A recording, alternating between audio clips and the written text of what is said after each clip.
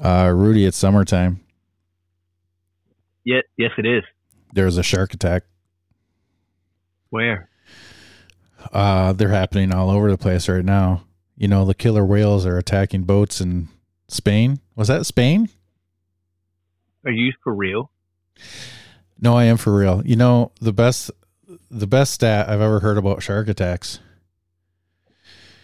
is so far this year, 3 people have died from shark attacks, and 1 million sharks have died from man attacks. Farewell and adieu to you fair Spanish ladies. Farewell and adieu, you ladies of Spain. For we've received orders for to sail back to Boston. And so never more shall we see you again. You know, that's why they need a bigger boat, is because we kill so many of them. All right, it's the Learn Off the Barrel Vintage Baseball Podcast. We talk to vintage baseball players from coast to coast, border to border. And, boy, summer is in full swing. It's great to see all over social media clubs across the country getting into the baseball swing of things. Ha! I didn't even mean to say it like that. Damn it, I'm good at this. You're so good. And we got an extra special guest tonight. They're all extra special. I shouldn't put those kind of parameters on a guest. No pressure. You know, I was thinking about that jostling and the shark things, Rudy, because I'm headed out to Rocky Point in August for the Rocky Point Vintage Baseball Festival, and I'm going to a Red Sox game against the mighty Detroit Tigers on August 13th. Hey, if you're listening and you're from the Boston vintage baseball scene, I'm going to watch my Tigers destroy your Boston Red Sox on Sunday, August 13th. My first time ever to Fenway Park. Hey, Rudy, let me bring you in, my co-host, the piece of resistance, the Shangri-La of the Lalas. It's Rudy Swamp Fox Frias. Hey, Rudy, how you doing? I'm so happy to be here. Did you hit the cricket sign? I did. You're a jerk. You're a jerk. I deserve it. You're 100% right. No, you were working on your mom's car last week. What happened to your mom's car? Oh, long story short, there was like some security issue and the horn would not stop going off in my little neighborhood. So it was like blaring and there's no fuse or circuit to disconnect it. You couldn't disconnect the actual horn without taking off the front fender. And then you couldn't disconnect the battery without taking off the wheel. So it was about an hour of just a big old dumpster fire. Now, would a professional have just like Fonzied it and just walked up and rubbed it and then hit it with the elbow and it would have stopped? Like, did you do the YouTube version of fixing that? Oh, I went to YouTube. I prayed to all of the gods. I punched the car. Nothing worked. Oh, well, you're a better man for it. It's a character builder. Thank you. Hey, before we bring in our guest, we have the Akron Cup coming up, which is July 8th and 9th. You're probably sick of us talking about it, but deal with it because we're a big part of it. We're going to be there doing play-by-play of all the matches on the main field, and we're putting on the Gingerly Gentleman and Mightiest Striker. The belt came in the mail already. I think I sent you a picture of this. It's heavy because it's a real belt. Oh. It looks glorious. The Gingerly Gentleman winner. God. That looks so good. And for our podcast audience, don't worry. You can go to the Facebook page to see this. Yeah. And Ace Twilliger's going to be there to defend his crown as the fastest gent in all of the land. And, of course, the Mightiest Striker. So, yeah, we got about 10 teams. Not to mention, I know we highlight on that stuff, but it's the Akron Cup. It's 10 clubs partaking in a 19th century baseball tournament of which there is a winner. I remember Canton being the paper champion of that a few years ago when I was involved, and they shouldn't have won. Yeah, very paper champion. You're 100% right. Okay, Rudy, let's bring him in. He is the captain and the founder of the Monitors Baseball Club of Chelsea, Michigan. He gets to play with his father. He gets to play with his sons. He's an all-around good dude and has never done me wrong. Has always done me right. He's one of my favorite people in vintage baseball. And the man knows how to wear a beard. It's Honest John Van HOEK. John, how you doing? Doing great, buddy. Thanks for having me on, guys. I've never remembered to ask you, but I've always wanted to know your last name. Is it HOEK or HOEK? HOEK. HOEK. It's just HOEK. That's what I've always called you, so I feel right. 17 friendly points for me. Rudy, say something to John. John, I mean, I'm going to be honest. See what I did there? This is a real treat because as somebody who gets to play baseball with their fathers, and I don't have any children yet that I would throw out onto the field, but I feel like we are simpatico, and we've been playing each other for so long that it's just a pleasure to get to really spend some time with you and learn more about you. Yeah, well, thanks for having me on. It's honestly one of the best joys for me so far has been playing with my dad, playing with my sons. Love it. I mean, everything else is gravy. Exactly. You just completed Father's Day weekend, and I went on the interwebs today, and you're in an article on MLive with the gentleman from Kalamazoo about fathers and sons playing together. How did that come about? Yeah, Chris, schoolboy from Kalamazoo, reached out saying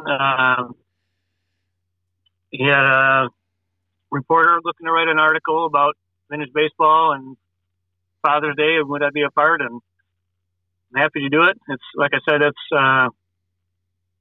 really been one of the best parts of my experience with the pastime. I can't really put into words what it's been like to play with my dad, play with my sons.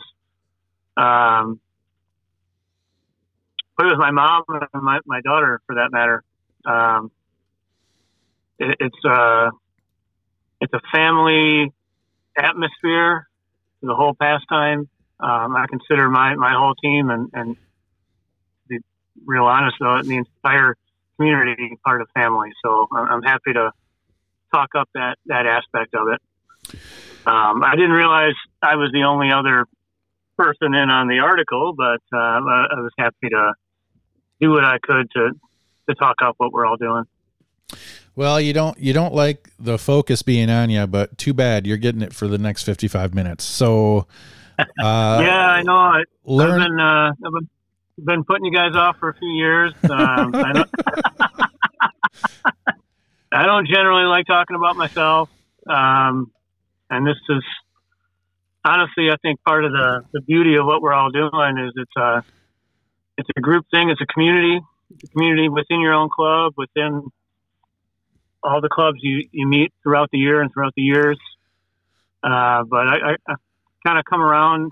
I'm happy to be a part of, another voice into what you guys are doing. You're doing a great thing, putting a spotlight on this thing that we all love. So I'm happy to throw my voice in there and be a part of that. And John, in previous episodes, I have brought you up and the Monitors Baseball Club as kind of a blueprint on how to do an 1864 vintage baseball club. You guys are a club, not a team. And there is a difference in that. You guys are basically a big family. When you recruit, and you can stop me anytime I say something wrong, but when you recruit, you're not looking for the best baseball players. You're looking for the best fit into your dynamic of a club. Yeah. Yep. And actually, I would say the word recruit, I've hardly had to even venture into that. I mean, we've got just a tremendous core of guys involved since the get-go. My numbers here in Chelsea have always been strong. I was just looking at it the other day. I think we've got 16 guys on the roster this year, and probably half of them have been with me since we started. Wow. which, and this is our 13th year. So I think that's a real testament to this community and to the group of guys we've been fortunate enough to put together. But you're right. I mean, my interest in recruiting, if you want to say it that way, is people who love what we're doing and come at it from different backgrounds and different mentalities, and just kind of buy into, this whole pastime full bore. I mean, it's everything I try to do every year to get as many people involved as possible. Let's put it that way. We play a lot of games. We try to play a lot of local games and get a lot of community members involved. We just played, like you said, this weekend, Father's Day weekend. We did a little community scrimmage and had all sorts of people coming to play, a lot of kids, some of our ladies players.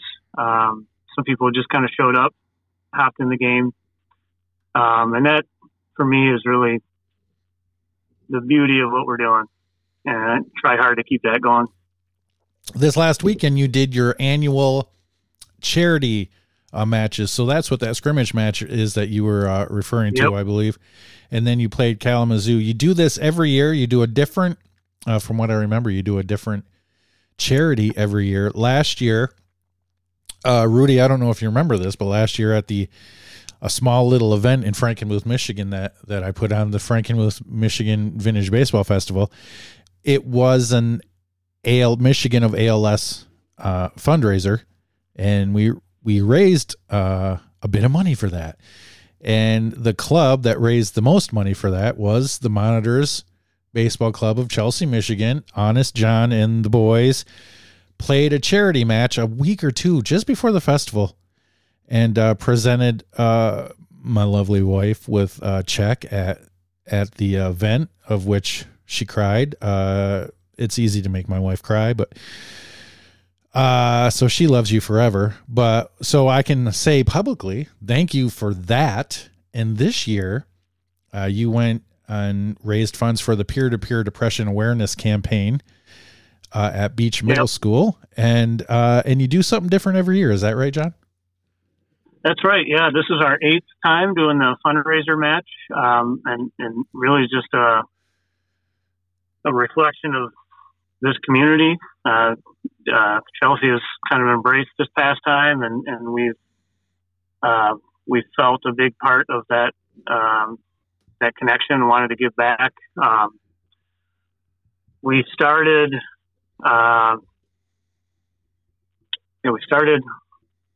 probably about 10 years ago. We did a little fundraiser for, the first one was for Smile Train, which is a cleft lip and cleft palate charity. It's a national charity, but it has a personal connection. My father and myself and my son, Henry, my younger son, all have cleft lip and palates.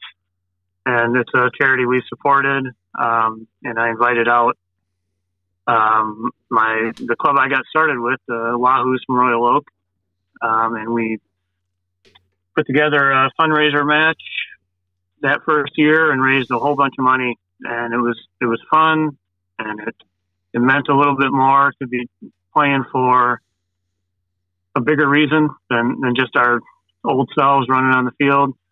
So we've kept the tradition alive, and we've done, this will be our 8th. We called it Tallies for Charity, is the name of our game, but they haven't all been charities. They've been some local organizations that are just doing great work here in Chelsea. I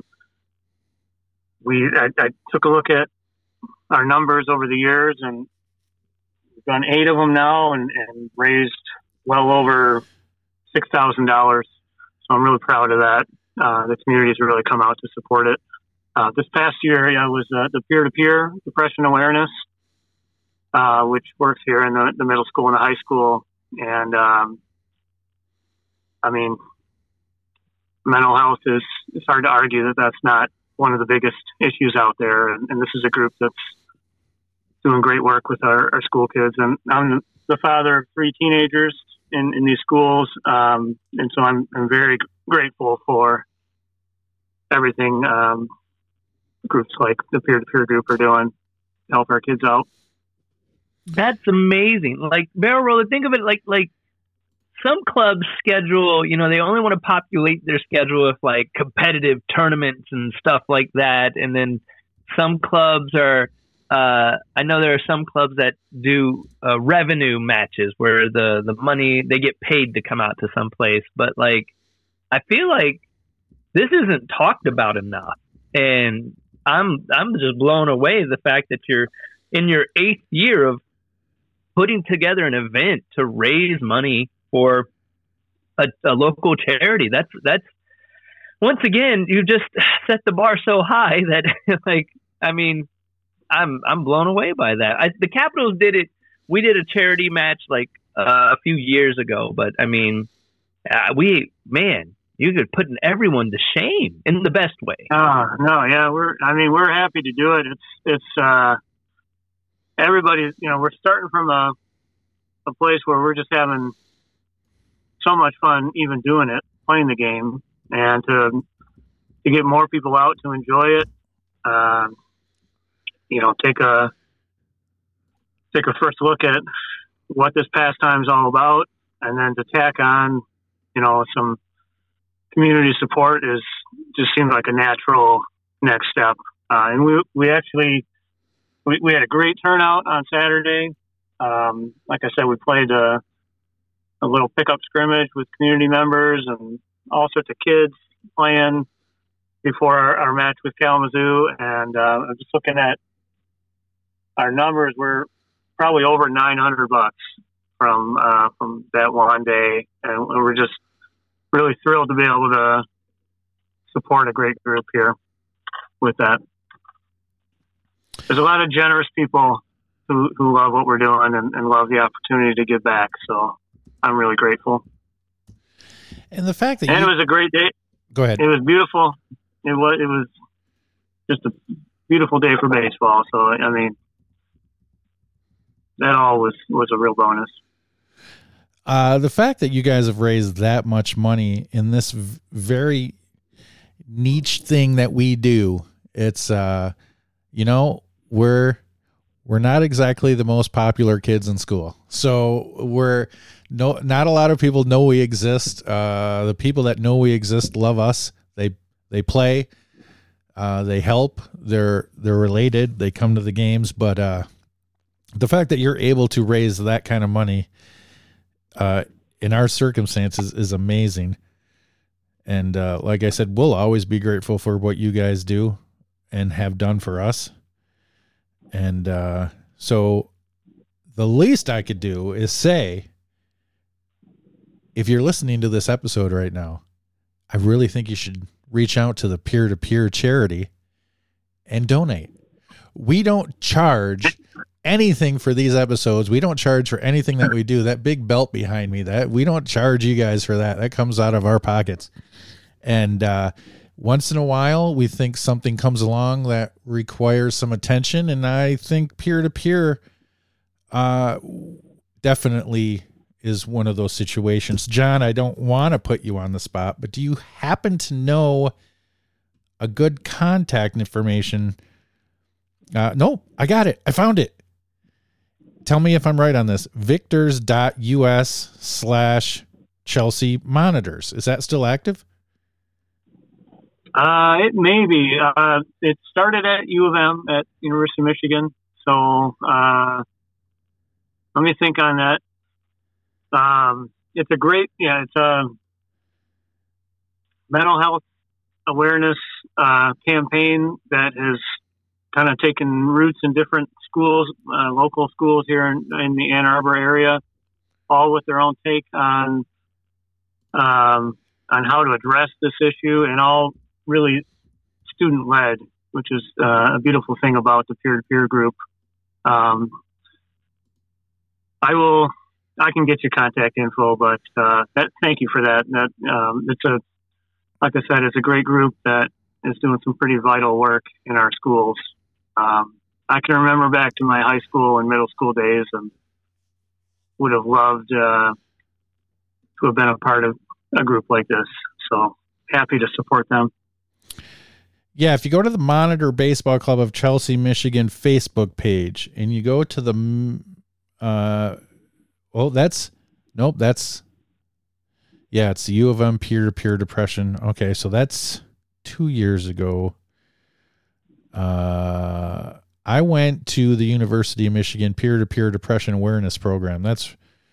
You can Google it. It'll take you right to it, and just donate something.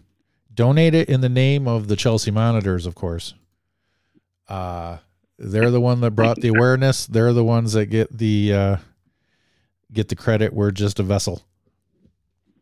Well, I would say donate locally too. If you're listening right now, there are groups like this in your town doing great work with your kids and your neighbors' kids. There's no shortage of need wherever we're living for an issue like this. So maybe take that call to action and find a group locally that could benefit from it, from your support. Well, and let's take a second to talk about this. Rudy, I know you're going to have something to say on this, so let me hand the ball off to you. But in the world nowadays, I can't imagine being a teenager nowadays. I thought I had it rough when I was a teenager, but the fact that there's so much social media, there's just constant news, there's so much hate in the world. Let's face it, from so many different angles about so many different things, it seems like people eat up the hate. And when you find something like this, it's reflective on how not everybody does, but it's the hate that sticks to people. And you being married to someone that has to deal with this somewhat in their profession, and such, and in other ways, Rudy, it's hard for teenagers nowadays. Am I right? 100%. It's a different world, as you said. When we were growing up, when we were teenagers, it wasn't. Our world was smaller, and now teenagers have access to the entire world, and the entire world has access to them. And my wife is a therapist. I work in nonprofits solely in youth education and youth after school program, connecting them to resources and stuff like that. And it is, it's tough. People give teenagers a lot of crap. I mean, we were all teenagers at one point, but as you mentioned, teenagers nowadays have almost twice as much to deal with. And it's wonderful that organizations and charities like the one that this peer-to-peer group, John, that you've raised money for exist, because they get, I don't want to say people forget about them, but it's easy to kind of brush off the emotions and of teenagers as teenage angst. And this is just a beautiful thing. I'm just blown away by all of this. Well, I know my own mental health, and I won't shy away from it. Mental health has been a part of my life for a long, long time. And I know those years were when it really started for me. And I got a lot of support from my family, from friends and schoolmates, and owe a lot to a lot of people. And now, as the father of 3 teenagers, which it still seems pretty surreal, I still picture them as little babies, but I've got one going off to college in a year. I don't envy the world they're living in. It's so many fronts. It's a much more challenging world that we had than what we had to face. With my daughter, who's now going to be a senior at Chelsea High School, we had to first broach the question of the cell phone and when to get it and what it means and how to be responsible with it as parents. And Yep. years later now, it's a daily battle. I mean, there are some days I wish I could throw the cell phones in the bonfire. Well, because it's our job as parents to protect our children, and it's like we're fighting against something we can't see in the cell phone. I mean, we can physically see the cell phone, but what's going on through social media, through text messages, we can't see. We can't be there, and oh man, it's it's so nice that like you're so like involved, and not to never suggest that you weren't, but like young people benefit from support, whether they want to like show it outwardly or not. Absolutely. They benefit from support. And you know what? This cracks me up a little bit because I feel like I'm pretty good at running a vintage baseball club because I've worked with children all of my life. And I feel like I get this vibe from you, John, that like you're so in tune to what your kids and caring for your kids and supporting them that it translates into the ball club itself. And that's why like you attract such quality people. And that's like a keystone of your club. You're like, I don't care if you can play baseball really well. I want you to be a quality person. And I think the community really should get behind that and take note of that.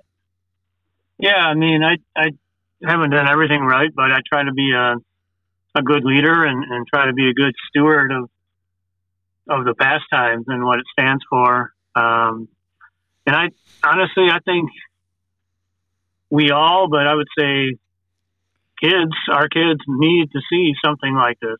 I've got, so my middle child, my son Ben, who's 15, is really into sports and it's great.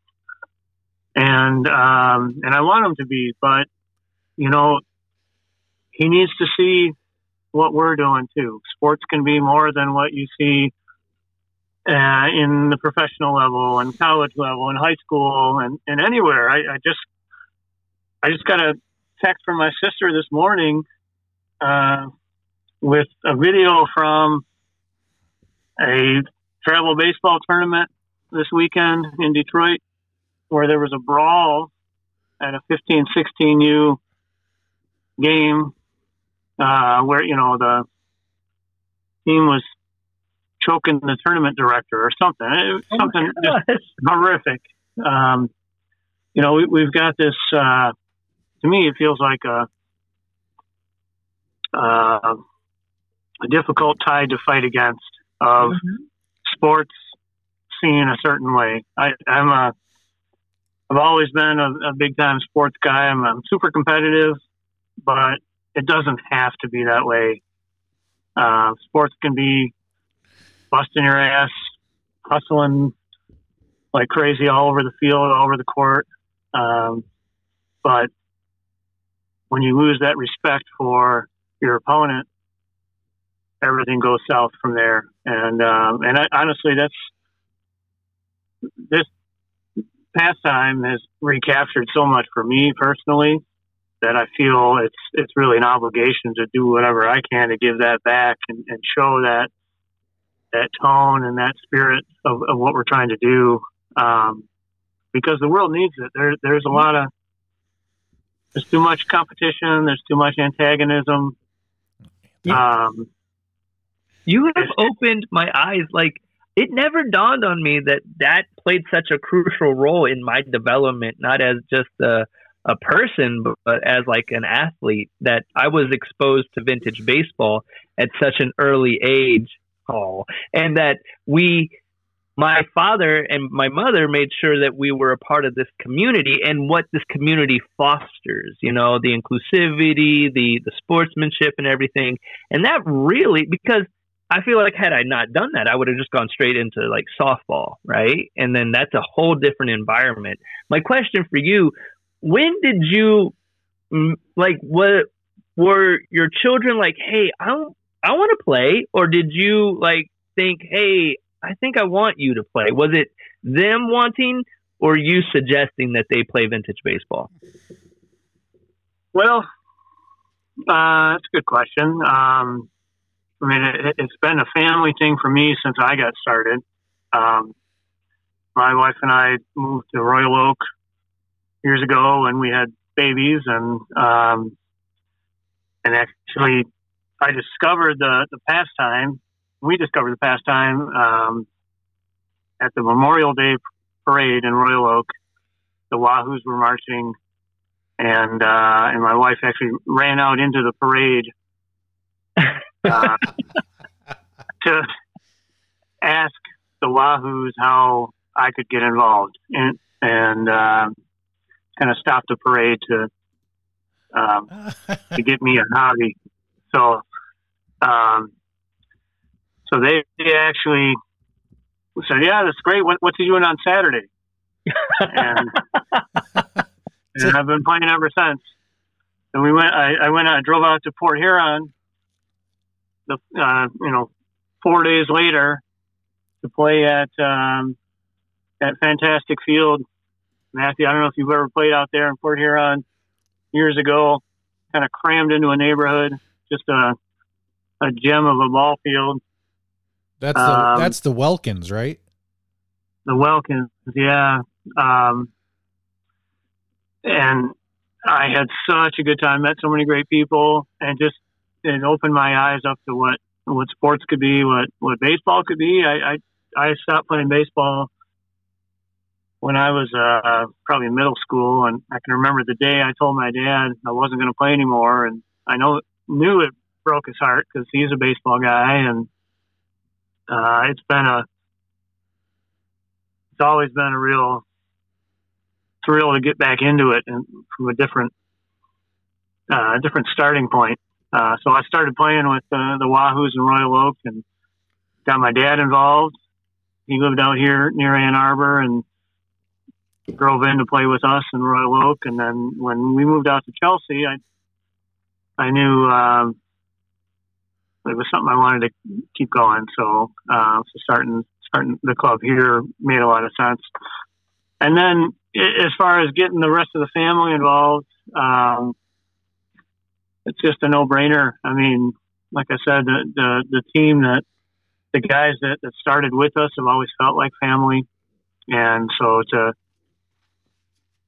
get actual family members involved is really just been a privilege. I was looking back to all the fathers and sons we've had involved, and we're well over 20, probably 25 different fathers and sons, fathers and daughters, mothers and daughters that have played.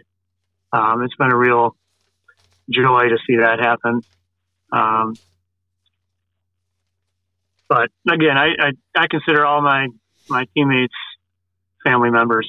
And that's the tone that I try hard to, as best I can, set here and carry forward. And it kind of takes a consistent effort, you know. I mean, most everybody involved is into sports in general, and so you're kind of, when the game starts, you want to play hard, you want to win, you don't want to lose, and I don't want to ever lose. I mean, that's the beauty of sports. You're busting it to play well. Nobody wants to lose, but there's just something different about vintage baseball. I mean, you can see, you can truly celebrate both sides, and that's, I think it's unique. I haven't seen anything like it, and I love to be able to show as many people that element of sports as I can. That's a point I wanted to bring up, is through all of your charity work, through all of your family atmosphere, vintage baseball, 64 rules, 19th century reincarnated baseball, and everything fluffy and good that comes with that. The secret of the honest John Sauce is, when he steps on the field, he wants to win. He has that balance of being able to harness that in, but he really wants to. I mean, we all want to. We don't have a choice. It's part of us. It's the competitiveness. You're playing a game, a competitive sport for a reason. And there's a winner and a loser, and everybody wants to win. The beauty about you, John, is you just don't hold it with you. It's gone. You know, you win, you lose, whatever. It's on to the next thing. But in the moment, I know that you want to win. Yeah, I mean, I've never been the greatest player in anything I've done, but I always try hard, and I always have believed in effort and hustle being a difference maker. So I try my best to play that way. And we've got, just like any other club out there, I've got guys who have a pretty wide array of talent, ability, injury, experience. I've got guys who haven't played in 30 years or who are lifetime baseballers. And all I want is that we play hard and respect our opponents and have fun doing it. And it's honestly, it's kind of a year by year recommitment to that goal. To be perfectly honest, it's a game by game commitment to that. Every game is its own unique event, and I'm like any other guy. When the first pitch is thrown, I mean, I'm going to do everything I can to help my team win. The difference is, I don't mind getting beat by a team that outplays me, and I don't mind. In fact, I relish the opportunity to celebrate good plays and good effort and good hustle. You know, we're a 500 team over 13 years, and we've lost a lot of games to teams who just beat us and played well. And we've had games where we've summoned the effort and come together as a team and managed to eke it out. And I mean, honestly, as a recovering sports junkie, you don't always see that.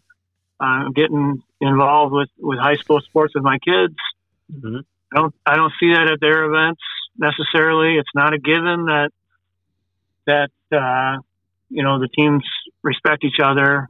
I've always hated the us versus them. We can do no wrong, they can do no right mentality. And then it's just, you know, from there on up into college and pros. I don't know. It's something about sports that I've never really cared for, and I feel like has found a much better fit here with a pastime like this. So a lot of gratitude for it. I feel really lucky to have stumbled across this thing we're all doing. And I know, I'm sure to a man or to a woman involved in the pastime, we share that sentiment. I mean, you think back to your first game, Rudy, you got involved a long time ago with your family. So old. Think back to, you know, there's something about it that opened your eyes about what it can be. And I had a guy this year who's just gotten involved with us say, you know, basically, you don't know how much I needed this. Mm-hmm. Oh yeah. And I think we all share that to some degree, or to you know, to a high degree.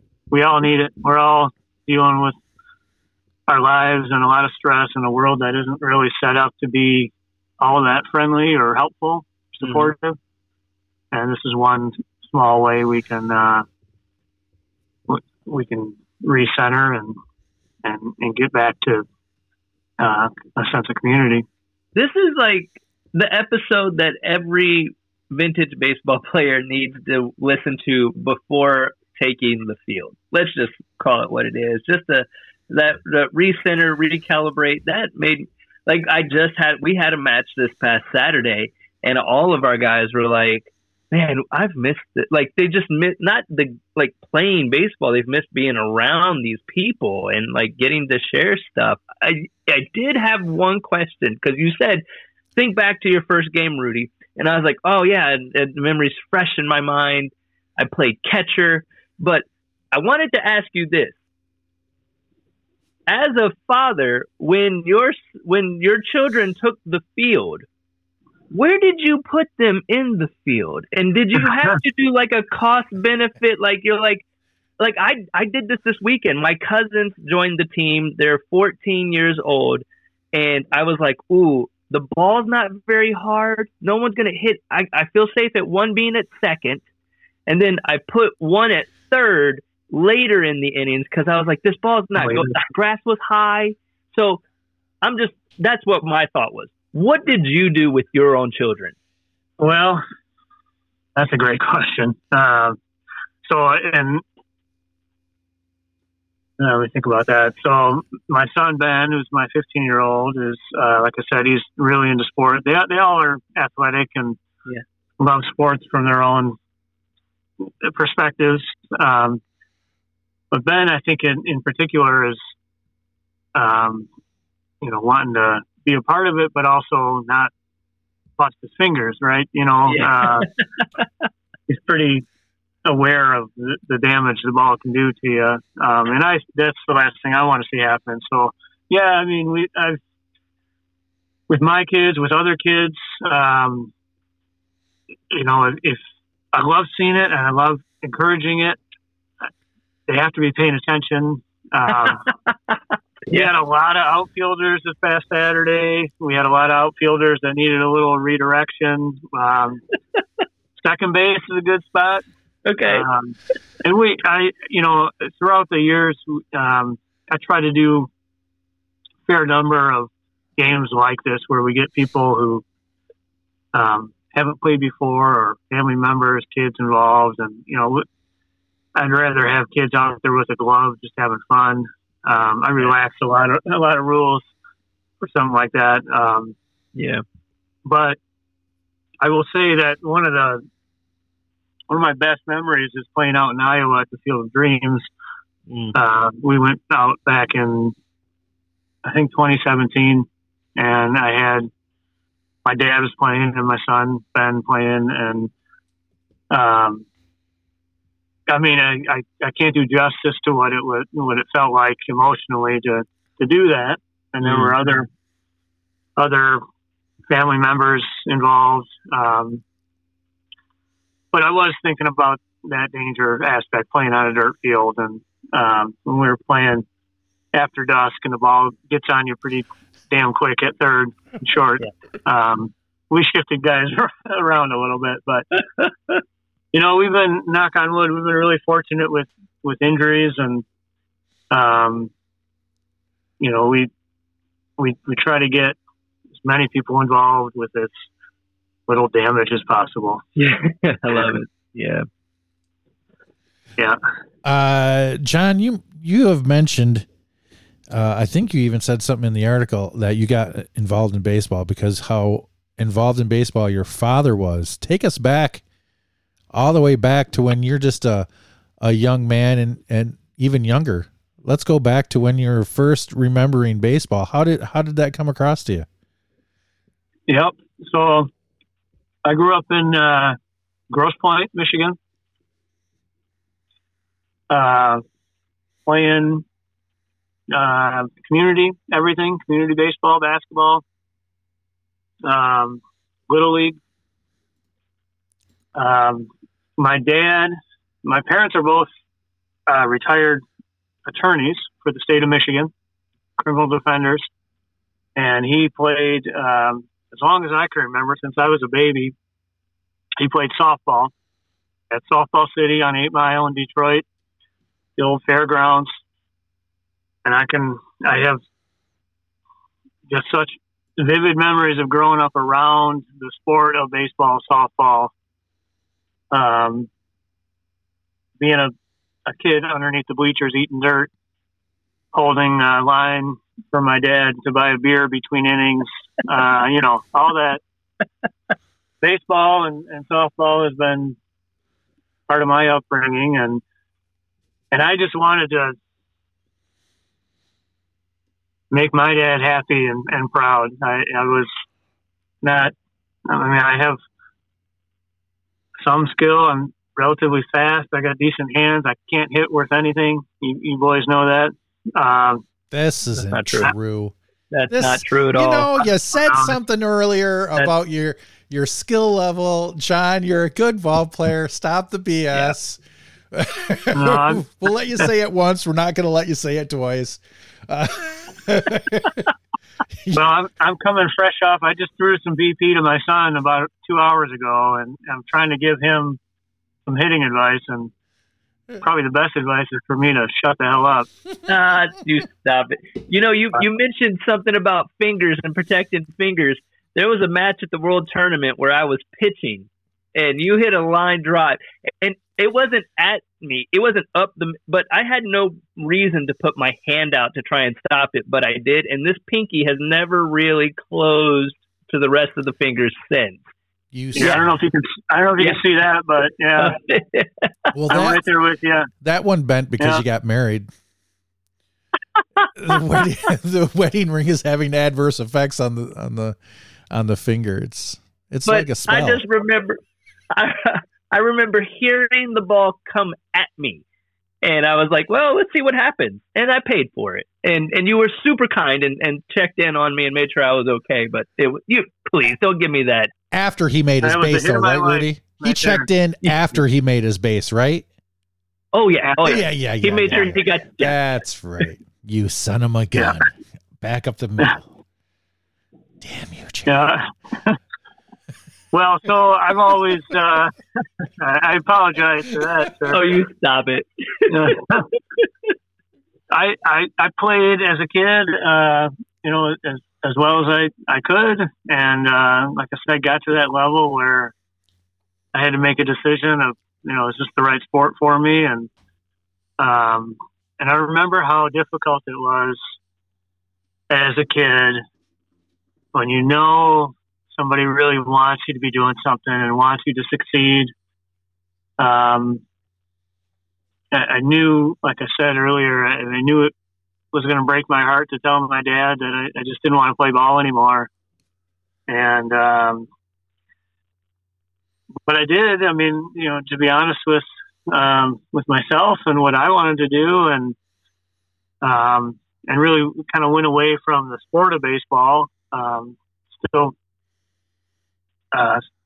tried to stay athletic. I ran track and cross country in high school and did okay with that. But there's something about being able to rediscover the sport that you started with, rediscover it with the people you started with. That's been really magical. And then to try to bring in the next generation. And like I said, this is not just me and my family. We've had so many father-sons, father-daughters, mother-daughters involved. I don't like to feel a lot of pride. I'm just, like I said, trying to be a good steward of what we're doing, but that I do feel proud of. We've had a lot of great family memories, a lot of great community members, memories, a lot of just connections made with something that, as probably only Americans can understand, something that like baseball just makes sense, right? Makes sense to be out there playing ball on a field, being carefree and loving it. And you can't get more pure than this form of it. And I think it's really necessary. I think bringing that spirit of competitiveness, but camaraderie and sportsmanship is what we all need. Hey, John, your dad, Peter, Stonewall. Yep. He got involved in vintage baseball because you got involved in vintage baseball. What were his first thoughts of vintage baseball when he came across it? Well, I think he just wanted to be doing something with me. I called him up and told him how much fun I was having and would you like to play? And, yeah, of course. I think about, it's funny you say that because he's a big time golfer too. He grew up in Grosse Pointe and I'm about the worst golfer you could imagine. But I'll go play golf maybe once, twice a year only because I want to spend time with my dad. Right. I don't enjoy anything about it. And it's a terrible sport. Yeah, I'm not good at it. And I don't really want to get better at it for a lot of different reasons. But I think that's what, I think he has always loved the sport, but mostly it was something to do together. And you think I'm competitive. He's a competitive dude. I kind of laugh from time to time over 13 years of running this club here in Chelsea. One of the toughest guys to manage has been him. Okay. Yes. Thank you. Let's get into this. This is what I've been. You're reading my notes. My note right. You are caught in the middle because having been a teenager playing on a club with my dad, I'm not going to say that I struggled to take direction when my father gave it to me on the field, but you're stuck in the middle of having your son and your father who both probably don't want to listen to what you have to say. How are you managing this? Yeah, great question. Not well. Well, he's my dad's always been, and I hope you're listening, Dad, and don't hate me, but one thing I love about you is you're a competitor, and I mean that's a great lesson for everybody. You can be a competitor, but the right way. And he's this is an accomplished attorney who's argued in front of the Supreme Court. The dude's he's the ultimate competitor. I'm remembering an incident at the World Tournament at Greenfield Village where I had to ask him to sit down. And this was years ago, and I don't remember what the incident was. It was a rules thing, as it always is.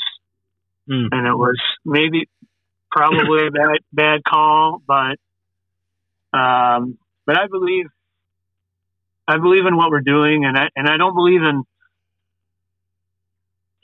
I believe bad calls will even out over the course of a game, and I haven't always done the best job. I mean, I still think of incidents where I could have kept my cool a little bit better. Give us one. Give us one. I want one of those. Where you went off a little bit and then regretted it later. Tell us about a play. You don't have to mention clubs and people. Just give us the facts. Well, I don't care for the hidden ball trick. Yes, for lots of reasons that might be apparent. Maybe not. And that's the only. There have been a few times over the years where I've had to try and keep my cool better, but that's one that jumps out at me. There's something about the hidden ball trick that ties into everything I hate about sports. The deception. I mean, we've got guys like every club that can barely make it to a base, and need some time, need a few pitches to recover. And actually, there was an incident with my dad, I believe at Greenfield Village. And I don't mean to. No, just do it. Just do it. Let it out. Release it. I don't know who it was. The locale, you couldn't dream of a better place to play, and what a fantastic spotlight for what we're doing. But it happened there. It was a hidden ball trick, and it was my dad on third base. Oh, and just, made it to third base, took a step off, could barely breathe, and got picked off with a hidden ball trick. And something like that, to me, just kind of undermines everything we're doing. I mean, if I'm 18 years old and I do that, that's a different story. But, when a 65, 70-year-old does it, it gives the dude a break, right? It's petty. You're 100% right.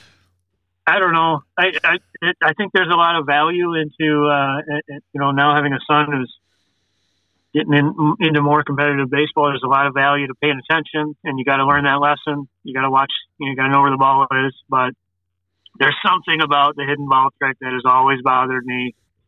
And I haven't always done the best job. I think I've actually gone to the extent of refusing to accept a hidden ball trick. Gone out onto the field and said, no, we don't play that way. I'm not calling him out. So I don't know, probably taking it too far, but yeah. I have a hidden ball trick story. My first year of playing, I was playing the regular baseball club of Mount Clemens. They hidden ball tricked me off of second base, right? That was my introduction. I didn't think anything weird of it. Nobody said anything. It was not a big deal. Okay, whatever. I was out. I felt like an idiot. Years later, I formed, because the Vintage Baseball Festival, I formed the temporary team, the Bavarian Baseball Club of Frankenmuth. We had the regulars in Frankenmuth for a match, and I pulled the hidden ball trick on them at first base and got them out. I felt retribution. I felt I was on cloud nine, and they're like, what are you doing? What is that? What are you doing? And I'm like, what do you mean? And they made me feel so stupid and less of a man for doing the hidden ball trick. And I'm like, you guys taught me that. And they're like, no, we would never do that. And they meant it. And I'm like, it must have been like a rogue baseball player in that first experience, but they're not down or whatever. I've never talked about it and done it, and will never ever do the hidden ball trick again in my future for the manliness that escaped my body that day. It's very funny. I have a similar reaction to John's in the fact that, like, I remember, I'll say the team, the Pittsburgh Franklins did a hidden ball trick on my father, and I was up to bat. I fair fouled that ball so hard into a family. It hit the ground so hard that it shot 10 feet into the air over the crowd and into the road. And I just didn't stop running because I was just so angry they got my dad out on a hidden ball trick. I did the same thing to, you were there, Barrel Roller, when Joe Jemson, coach, got picked off in our match against Chagrin Falls. And I was up to bat, and I told the guy at third base, I said, hey, I'm going to fair foul, so you're just going to score, and I'm going to hit the ball over there. I can't stand the hidden ball trick. I mean, I've been in teams on the East Coast where it's just natural. It's what they do. It's just the way they play. But in the Midwest, it's not something that's prevalent. So when I see it, I do get that visceral reaction where I, too, have to fight myself from, like, yelling, taking that stance of like, no, he's not out. Stay in the base. So I can relate. Yeah. And it's in my story. It's hard to get mad at the regulars when you're going to get peach sangria after the game. So you just gotta well said. Accept your destiny. John, Yep. thank you so much for spending this hour. You committed an hour to us. You gave it to us. There's so much more I would love to talk to you about because, geez, I still don't know anything about you. I still only know vintage baseball, John. Barrel Roller, do you realize that this is another individual whose wife was supportive of vintage baseball? She stopped a parade. You're bitter. To get vintage baseball information. We need to talk about that more later. Well, Ohio Cup.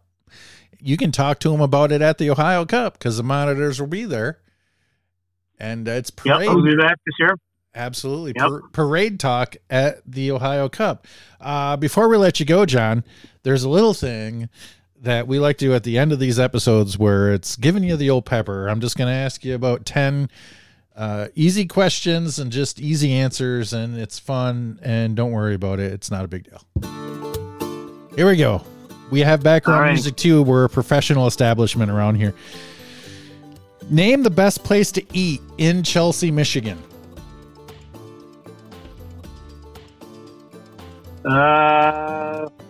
Barbecue 52. Oh my God, just that name.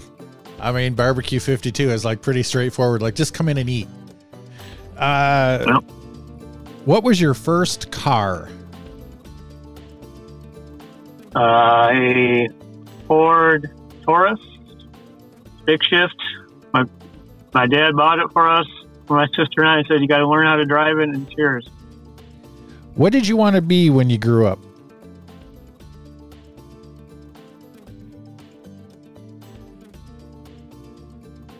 My dad. That's a good answer. You are gaining. Still working on. You are gaining sun points tonight.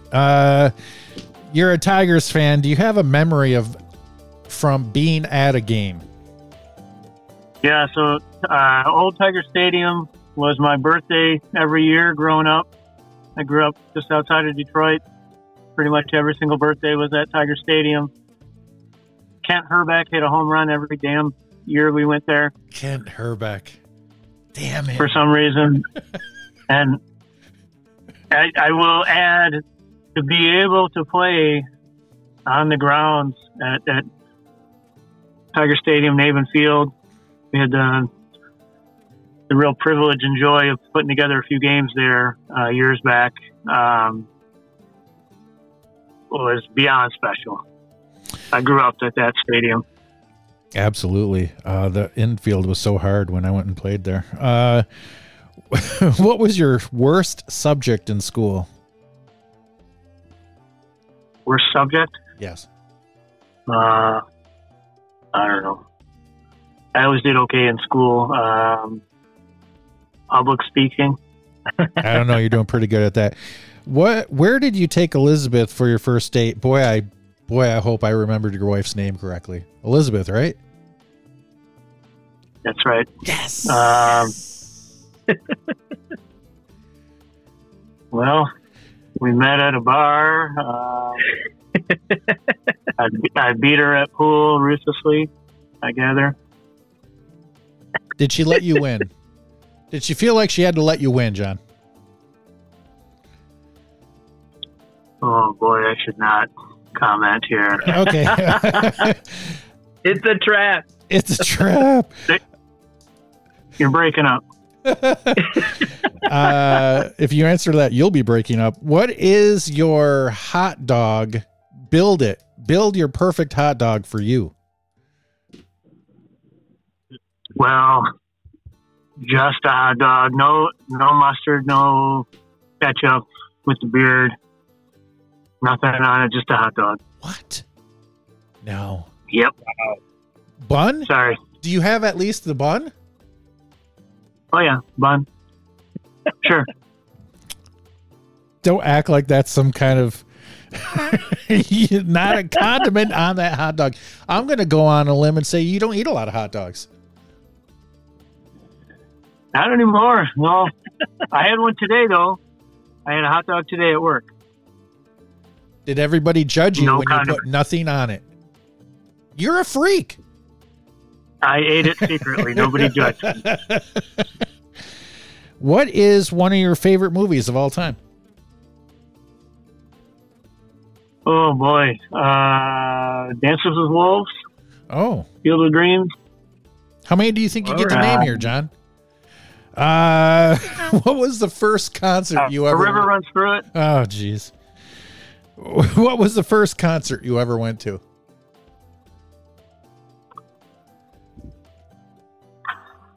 Oh boy.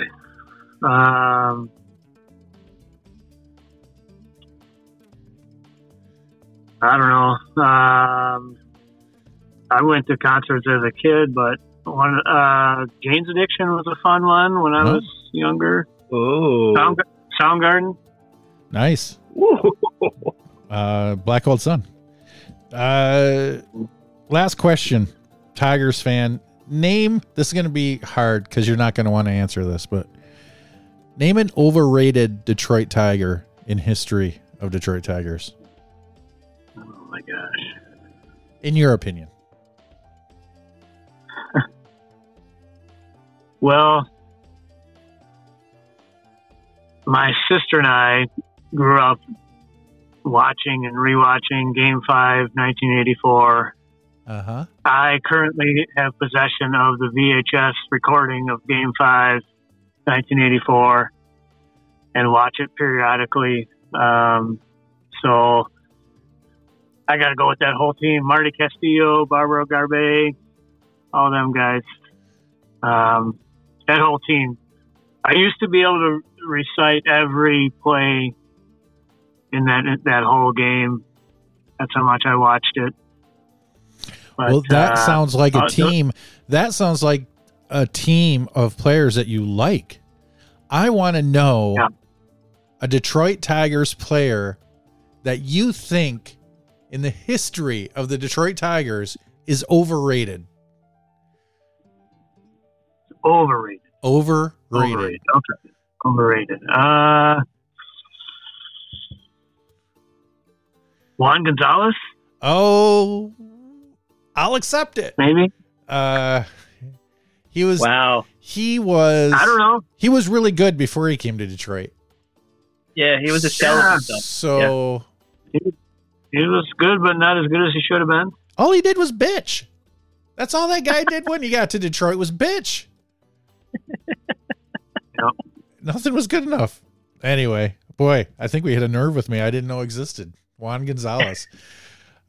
He's the reason they brought in the fences, because he complained about the fences all the time. John, Rudy, stay on the line as we do every week. I don't know why I say it. John, thank you so much for coming on the show finally.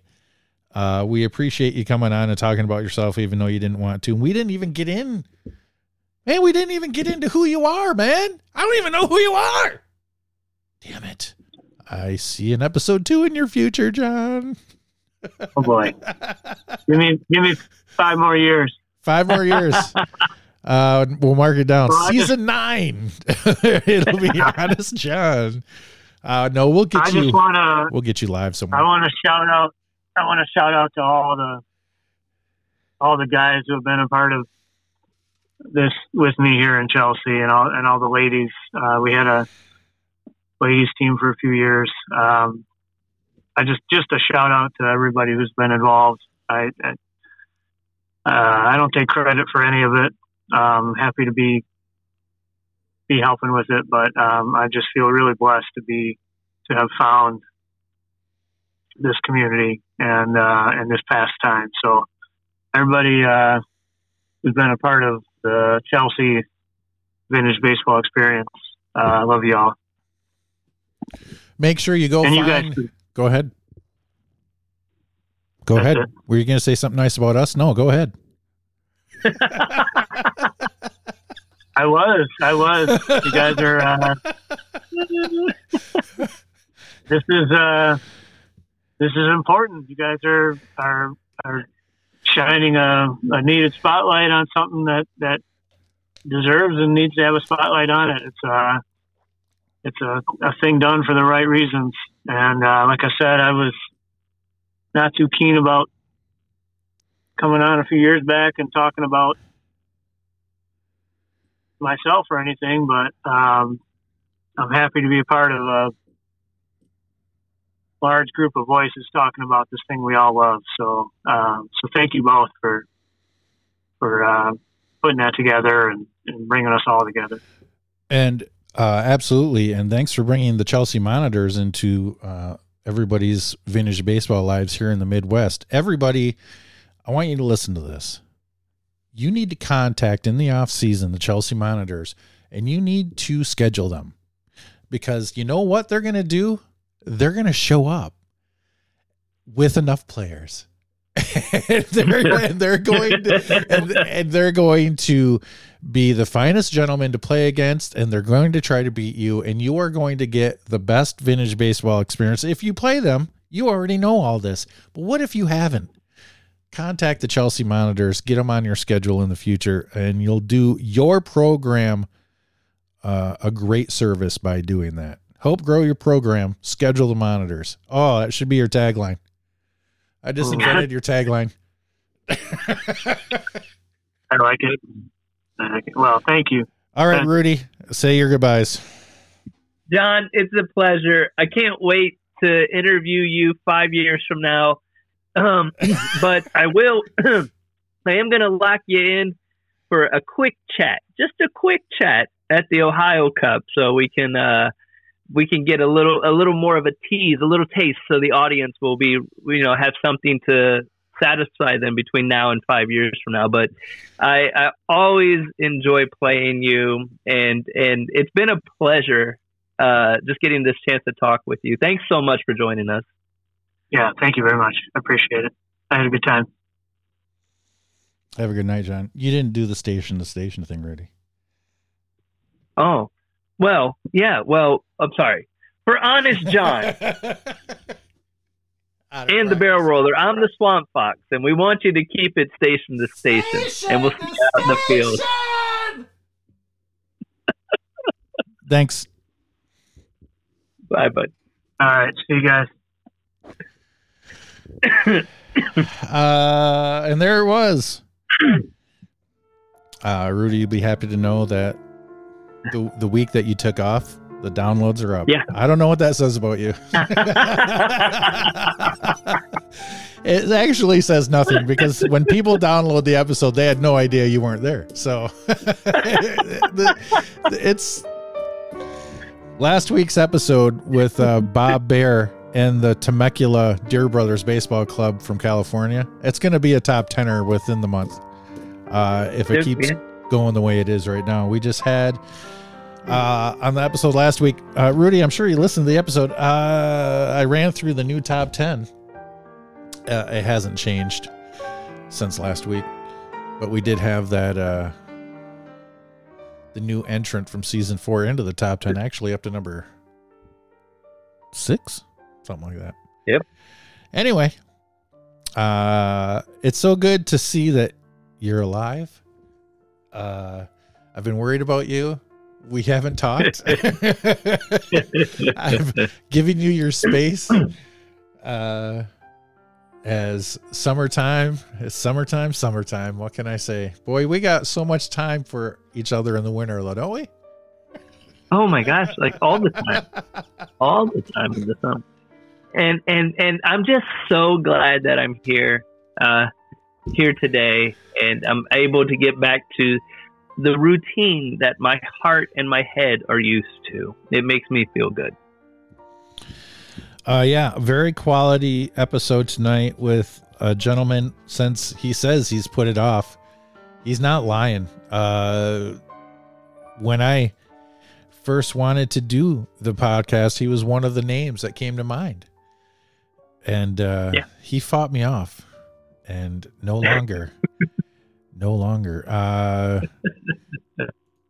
So the important thing for me to tell you, Rudy, is I have to remind you that was episode 198. Oh yeah. So I'm aware.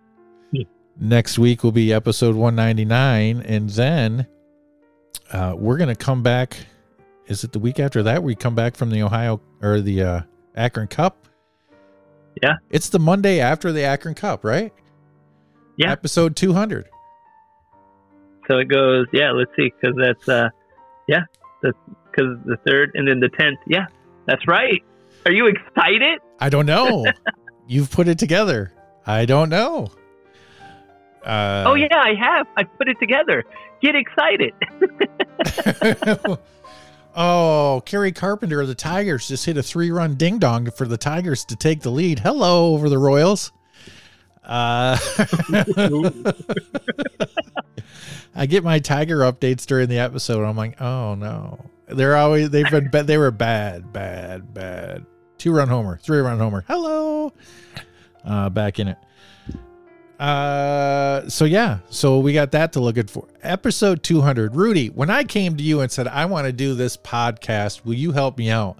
And you're like, yeah, because that kind of thing excites you because you're a podcast guy and you've been involved. And I'm a barrel roller guy. And you've been involved in many podcasts and, this kind of platform and the whole thing is your kind of thing. And so you were excited. To help, which was great because without your help, I would have been able to get it off the ground. And then COVID happened right away and really sent us in a tailspin. And the podcast actually went in a completely different way than it was meant to be. And here we are still doing it the way COVID took us to. So no regrets, no regrets, baby. No regrets. But, did you think we'd ever get to 200?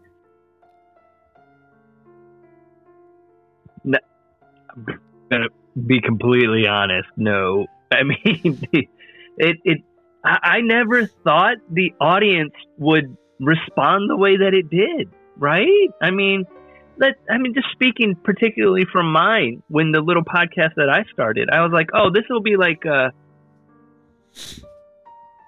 just a summer. And then I was like, oh, maybe I can stretch it. But then it got more difficult. And I mean, the way that the community has responded is just still amazes me to this day. So, and you know what's crazy? Yeah, go ahead. What's crazy is that we're not even like there's still more people out there. Like there's still more clubs out there. There's still more stories to be told. There's thousands of vintage baseball players that don't even know this exists. Hey, I got an idea. Why doesn't everybody share it? Let's do that.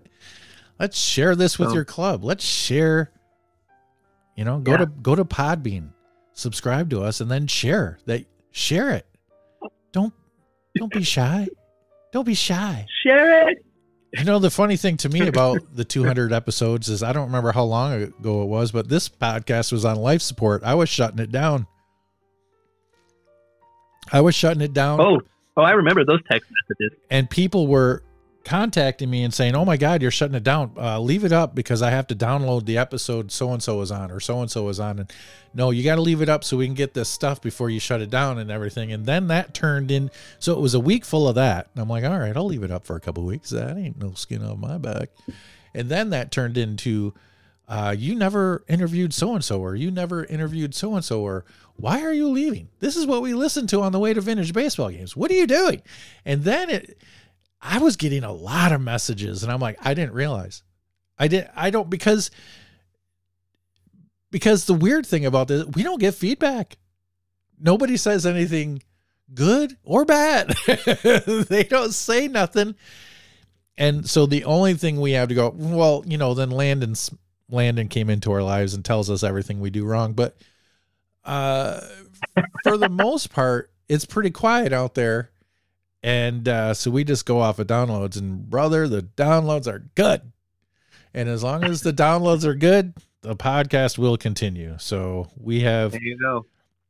I know since Rudy came on, I told him that we would take it on a year-by-year basis. But Rudy, I got to feel good that we're doing it next year. I mean, yeah. Oh, yeah. We're in next year, right? I'm having too much fun. Yes, we haven't even started with the fun we're going to have. Isn't it crazy? I know. Oh, my God. Like, this year we're dipping our toe into the fun. So I'm excited. The fun. If you can go to our YouTube page and subscribe to us there, and you can see a couple of the videos from the Flat Rock Invitational. to get a glimpse of the future. We got 2 more of those coming out, and then the Akron Cup is going to supply us with a ton of content, and we are there for 2 full days. Oh man, we are going to be so exhausted when we record on Monday night, but we're doing it. We're doing it. It's 200 episodes. Rudy, I love you. I hope everything's well on the home front. And it sure was nice to see you and talk to you. I can sleep peacefully tonight now. Oh, thank you for your care and your kindness. I really appreciate it. You're the best. Maybe. Bye.